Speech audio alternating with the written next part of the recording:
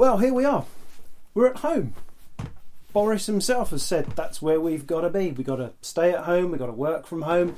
We're not to go visiting others. We're only to go out when it's absolutely necessary to get those essential supplies. And people have not been slow to share their experiences of this online. My favourite is the guy who said that for the first time in a while, I find myself spending more quality time with my wife. We're starting to talk more. I had no idea she'd packed in her job in Woolworths. Okay, let's be serious for a minute. The virus itself, like any sickness, is horrific. And the damage it's causing, the wider damage, is too terrible to even begin to put into words. So please don't think that what I'm about to say in any way underestimates any of that. But what I want us to think about over these next few minutes is how, in the midst of everything else that's going on, we might be able to discern some of the good stuff. And yet, I actually did say that, the good stuff. The Bible helps us to understand that life is both a battle and a blessing, always. Now, sometimes we'll be more aware of one of those things than the other. If we're in a period of blessing, it can seem like everything is just amazing. Now, this week the sun's been shining. That's fantastic. And as we enter British summertime, we get those longer evenings. That's even more fantastic. But when we're in the midst of summer, or at least a hot one, those memories of a cold, dark winter with short days can seem like a very, very distant reality. Spiritually, when we're experiencing God's blessing, it's important that we don't let our guard down. We need to remember that a battle is going on. We need to be battle ready. That's why in Ephesians 6, Paul tells us to put on the full armour of God so that you can take your stand against the devil's schemes. For our struggle is not against flesh and blood, but against the rulers, against the authorities, against the powers of this dark world, and against the spiritual forces of evil in the heavenly realms. So Paul says that we're to put on the armour of God. Notice Paul doesn't say anything about taking it off. We're never to relax our guard. We need to stay spiritually awake. We need to be battle ready, always. But that's not the point I want to emphasise right now, because my guess is that at this point in time, the greater challenge is not so much trying to remember that we're in the midst of a battle, but rather catching sight of some of the blessing. Just when the battle can seem overwhelming, I want to call us to see beyond the objects of our fears and anxieties, to recognise some of the blessing that is very, very real. When we look at Mark chapter 1, and I encourage you to go off and read the whole chapter, it's not long. When we look at Mark chapter 1, we see this dynamic of battle and blessing going on in and around the life of ministry of Jesus. Now, a feature of Mark's Gospel is the way in which it moves quite quickly.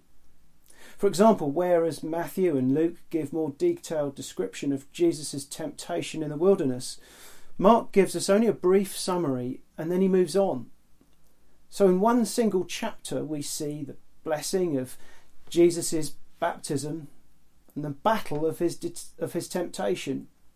We see the blessing of his disciples dropping everything to follow him. And then as we encounter his healing, deliverance and preaching of the good news, we see lives blessed as Jesus goes to war against sickness, oppression and the dark powers of this world. Battle and blessing. Sometimes it can feel like those things come in a sort of sequenced order in our lives. You know, we've got a period of blessing and then we go through a period of battle, and then blessing and then battle and then more blessing and then more battle, like some kind of alternating succession of ups and downs.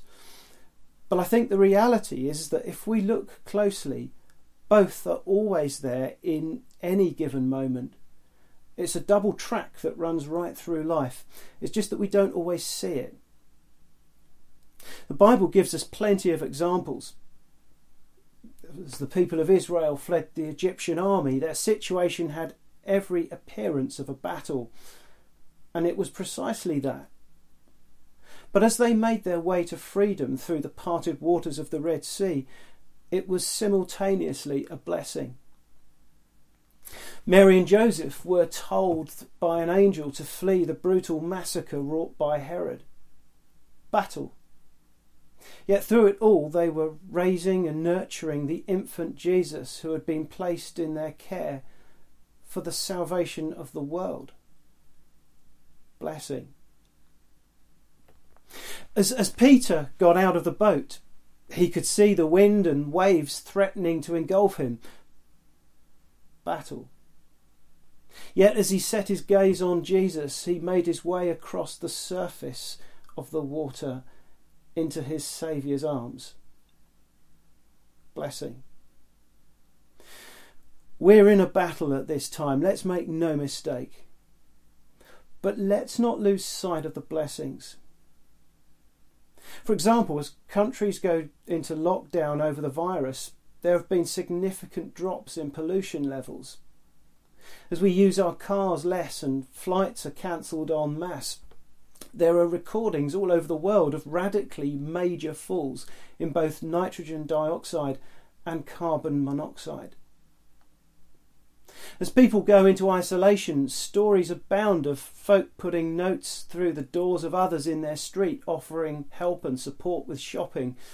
People connecting with fellow neighbours who they may have seen out and about, but have never really spoken with or got to know before now.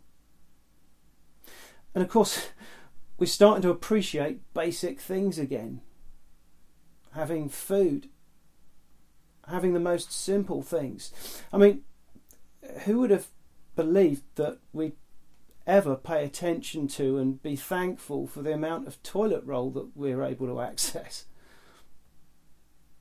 Life's a battle, yeah, especially right now. But let's not lose sight of the blessing. There's two tracks and we need to be aware of both. Remember, there's always more than one way of looking at things. Like the guy in the pizza restaurant who was asked by the waiter if he wanted his pizza cut into 6 slices or 4. He said, "Oh, you better make it 4. I don't think I could manage 6. Yeah, there are different ways of viewing the same reality.